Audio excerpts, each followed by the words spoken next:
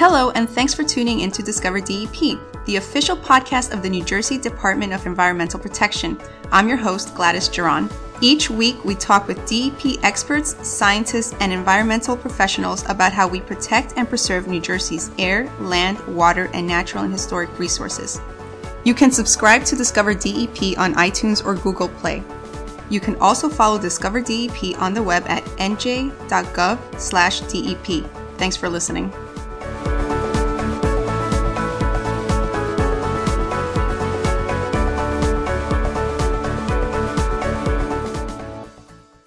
In Discover DEP's 6th episode, Frank McLaughlin told us about the Community Collaborative Initiative and how it got its start in Camden. Now, the CCI has expanded to 3 additional cities across the state, which will be featured on the next few episodes.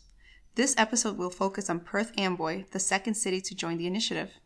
The CCI is a solutions-oriented partnership between governmental, nonprofit, private, and community-based agencies formed to plan and implement innovative strategies to improve the environment and the quality of life of Perth Amboy's residents.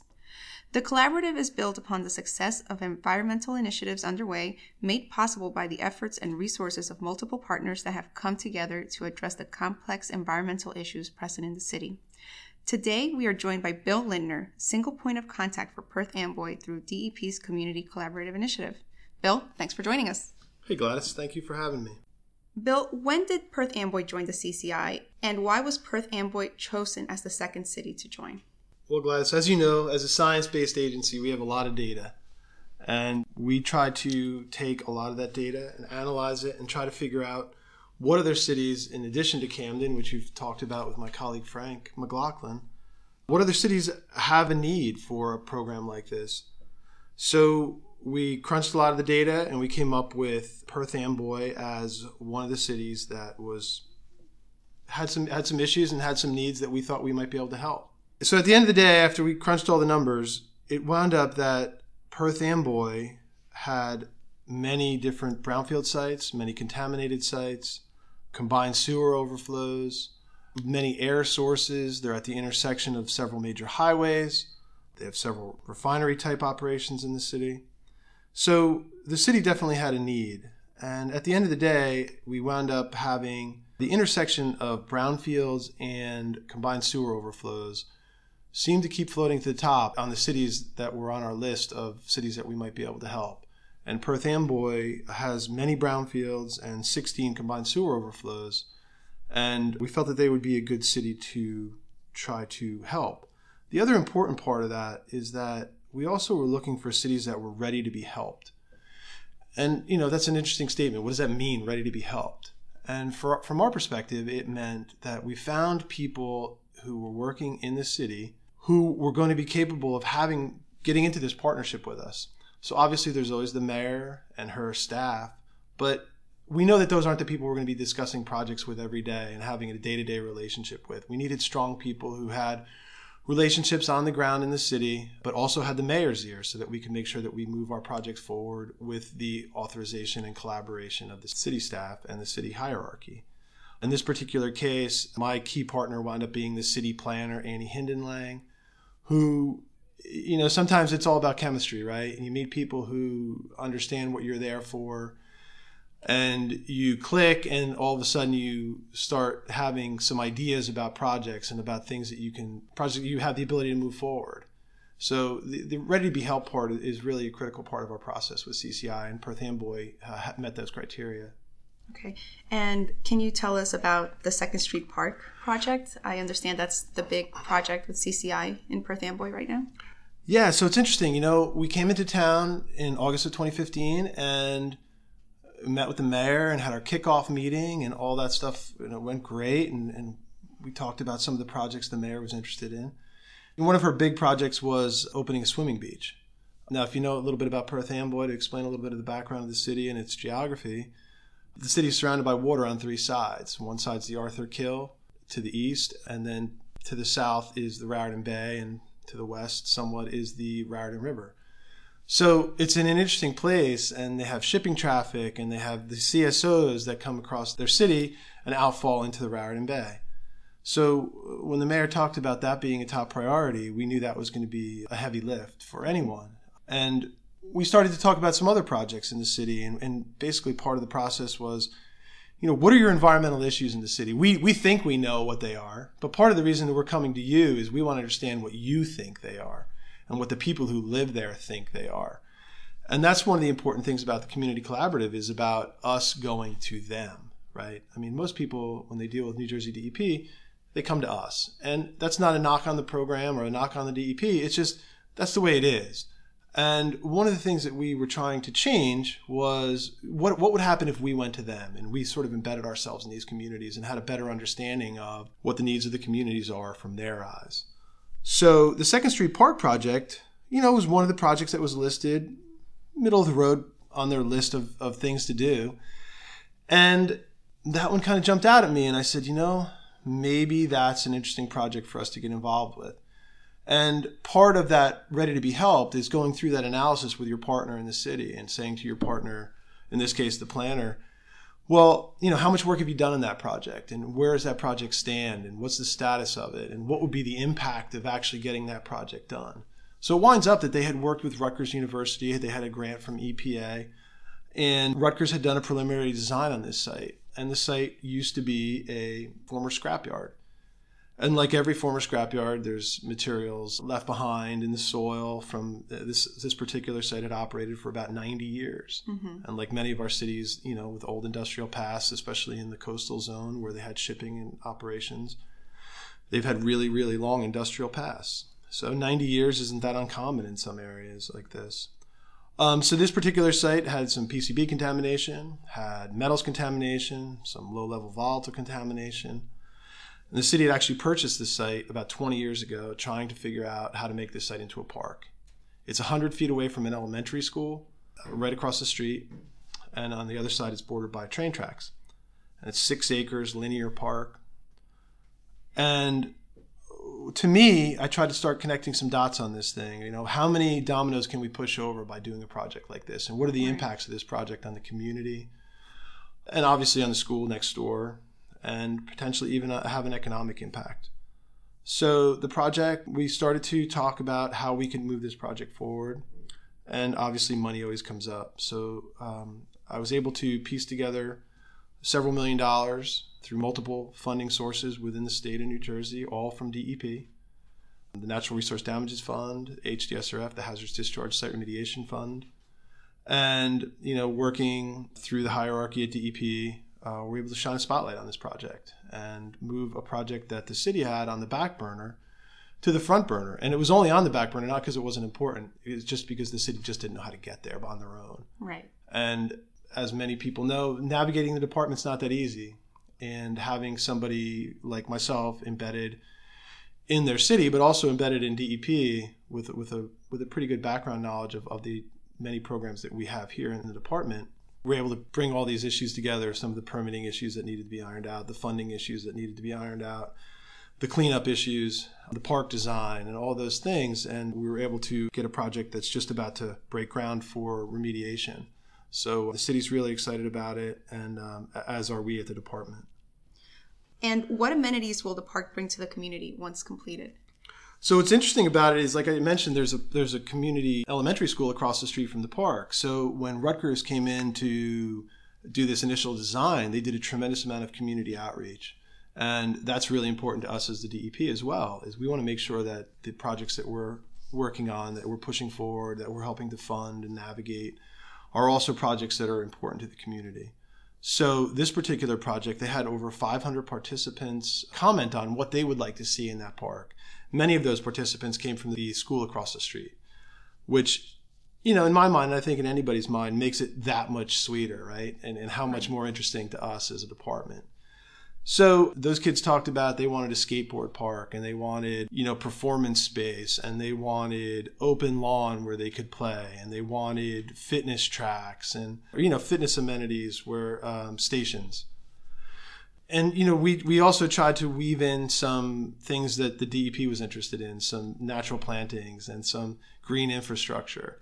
So it really was, we were able to marry together all these different things onto a 6-acre city park. And 6 acres doesn't sound that big for a suburban park, but for a city park, 6 acres is pretty substantial. And it's going to make a big difference in that community One of the other things that was interesting about this particular project is that it's called the Second Street Park, like you mentioned. And at the other end of Second Street, one end of Second Street is the Raritan River. So it ends right into the water. So this park actually has waterfront. And then the other end of Second Street ends at their community train station. And so what was interesting to us also was, well, what are some of the social benefits that can be derived from this? This Second Street project could help the city connect their waterfront to their train station. And this is in a city where 40% of the population doesn't own cars. So having a recreational outlet close to the neighborhoods and close for people who may be coming in on mass transit. And really the showcase of the city is the waterfront. And getting the people down to the waterfront is really important to the mayor and really important to the city. And as I mentioned, really important to the population. And what are some other projects and environmental opportunities that are being presented in Perth Amboy? So one of the other projects, I mentioned that the Second Street Park is on one side is an elementary school and on the other side is a train track. On the other side of the train tracks from the school is a 100-acre former Judeau steel manufacturing facility. So that particular project changed hands while I was embedded in the city. And we started to have conversations with that redeveloper about they want to come in and put a warehouse on that site. And we started to have conversations with them about, well, how can we do things differently? And when you start those conversations early, they're better received. Oftentimes when projects like that get to DEP, they're already pretty far down the road. So they have engineering designs complete and they have their plans all in place and they have a direction of how they're going to do their stormwater infrastructure. They have a direction of how they're going to do their environmental cleanup. They have a lot of those issues worked out already. So sometimes when we have conversations at a later date, they are less willing, and for good reasons, for financial reasons, to make changes to those projects. But since we were able to have these conversations early, having known that this particular property was being sold, we met with them very soon after the fact that they had changed hands. So we started having conversations with them about how could we do things differently on this particular project. We have opportunities. I mentioned earlier we have 16 combined sewer overflows. And the city is mandated to actually fix those overflows and have sewer separation or treatment at some point down the road. And so by doing things like green infrastructure projects where we manage the stormwater a little bit differently on site and we're able to percolate some of the groundwater through rain gardens and pervious pavement, we can help improve the combined sewer overflow issues. And so we started to talk to them about that. And how can we do these things differently?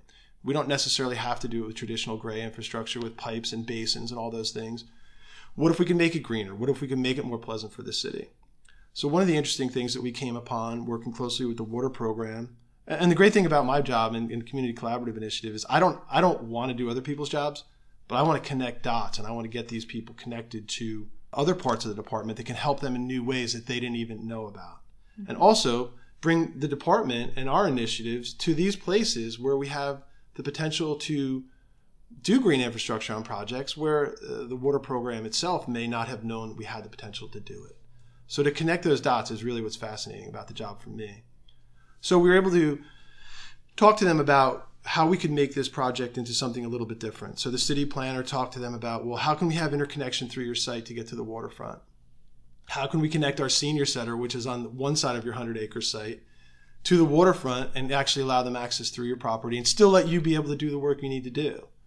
And then we started to talk about, well, you have a stormwater basin over here that would have been done in the traditional method. It would have been a basin that wouldn't be useful to anyone. But what if we were able to use the green infrastructure like the porous pavement and the rain gardens and now turn this area that was going to be a basin into an amphitheater for the city and have it be another amenity to the Second Street Park next door? And what if we were able to go under the train tracks along the beachfront and actually have connectivity with the Second Street Park project and now have these additional dominoes start to fall? Mm-hmm. And so it became a really fascinating project for the city as well. And now we're talking about not just bringing jobs to a blue-collar neighborhood in need of jobs, but also bringing some social amenities to an area where, it could have just been an environmental cleanup project. And so by being able to talk to these people early and having conversations with the department about navigating, we can get there and make good projects into great projects. So Bill, this sounds like great work. And can you explain to us, why do you think the work you're doing with CCI matters? Yeah, that's a really good question. I mean, and if you don't understand the why, then, you probably don't have a good basis for what you're doing. So, I think why it matters is that for the department, from our angle as an agency, we do great work in our individual programs, but oftentimes we stay in our individual lanes for our programs. And so, we might have a Green Acres project where they're building a park, which is, very close by to a site remediation brownfield cleanup project, which is next to a water program, green infrastructure project doing stormwater upgrades, which might be next to another project with natural resource restoration doing a wetlands restoration. And all those are really, really good projects, but they're all in their individual program lanes. So what we're trying to do is, fill the gaps and connect the programs where they need to be connected. And, we can do green infrastructure in a brownfield. So maybe we can make that green infrastructure project even better by merging it with the project next door that the programs didn't realize were happening. And so when we have this, 30,000 foot level where we're looking down and trying to understand and, we're trying to leverage and integrate and find the synergies between the programs, between the projects, between the funding sources. And like I said earlier, we're trying to make good projects into great projects that really have a transformational impact on the community and look beyond our traditional role as the DEP, which everybody expects us to do the environmental work. But what about when we can pick up some of the economic and social gains as well while we do the economic work, while we do the environmental work? And those are the kind of projects that really matter to the communities. And when you get into the community, you start to understand that. Yeah. And I'm sure these projects are very important to them. It just improves their quality of life in Perth Amboy. Yeah, that's exactly right. We're trying to look at this through a different lens than we have traditionally at DEP. We're actually looking beyond the environmental work and looking for quality of life improvements, and we're looking for unexpected partners, and we're looking for, this is about building relationships with the people in the city, with the people who run the city, and with some of the partners in the city, and we're always looking for unexpected partners, and I think that's what makes us unique. We're coming in here not as a regulator, but as a partner, and we're trying to make things happen where perhaps they've been stalled for a really long time and for a lot of good reasons. And Bill, you were on a previous episode with us about the work that you do with brownfield redevelopment. Tell us what else you do here at DEP. Yeah, so when I'm not in Perth Amboy, I manage the Office of Brownfield Re's for the site remediation program within DEP. And this program is about trying to look beyond just the cleanups and also trying to look into redevelopment and making the sites we clean up into something new. And we have a lot of people within site remediation who focus on the cleanups, and we focus on the next step. And the Community Collaborative Initiative was actually built out of the Brownfields Development Area Program, the BDA program, where we would look at a conglomeration of multiple contaminated sites in one city and concentrate on how we can make a bigger impact by cleaning up several sites at once. And then we thought to ourselves, well, what would happen if we were actually concentrating on an entire city? And where could we take that? And having the awareness level that we have of all these different types of projects and digging a little deeper beyond some of the just the environmental and into the social and the economic gains as well, and literally digging down into the quality of life stuff. So we think that's what makes it unique and different, and that's some of the stuff that we're most proud of, is being able to tie that work in. Well, Bill, I want to thank you for taking the time and joining us and telling us a little bit about the work that you do in Perth Amboy. And I really hope to be able to visit 2nd Street Park one day. Yeah, I think in the next year or so we'll have a ribbon cutting there, and it's going to be a great event. And hopefully all those kids from across the street will be there to witness it and enjoy that new park we're going to build for the community. Thanks, Gladys. Thank you, Bill.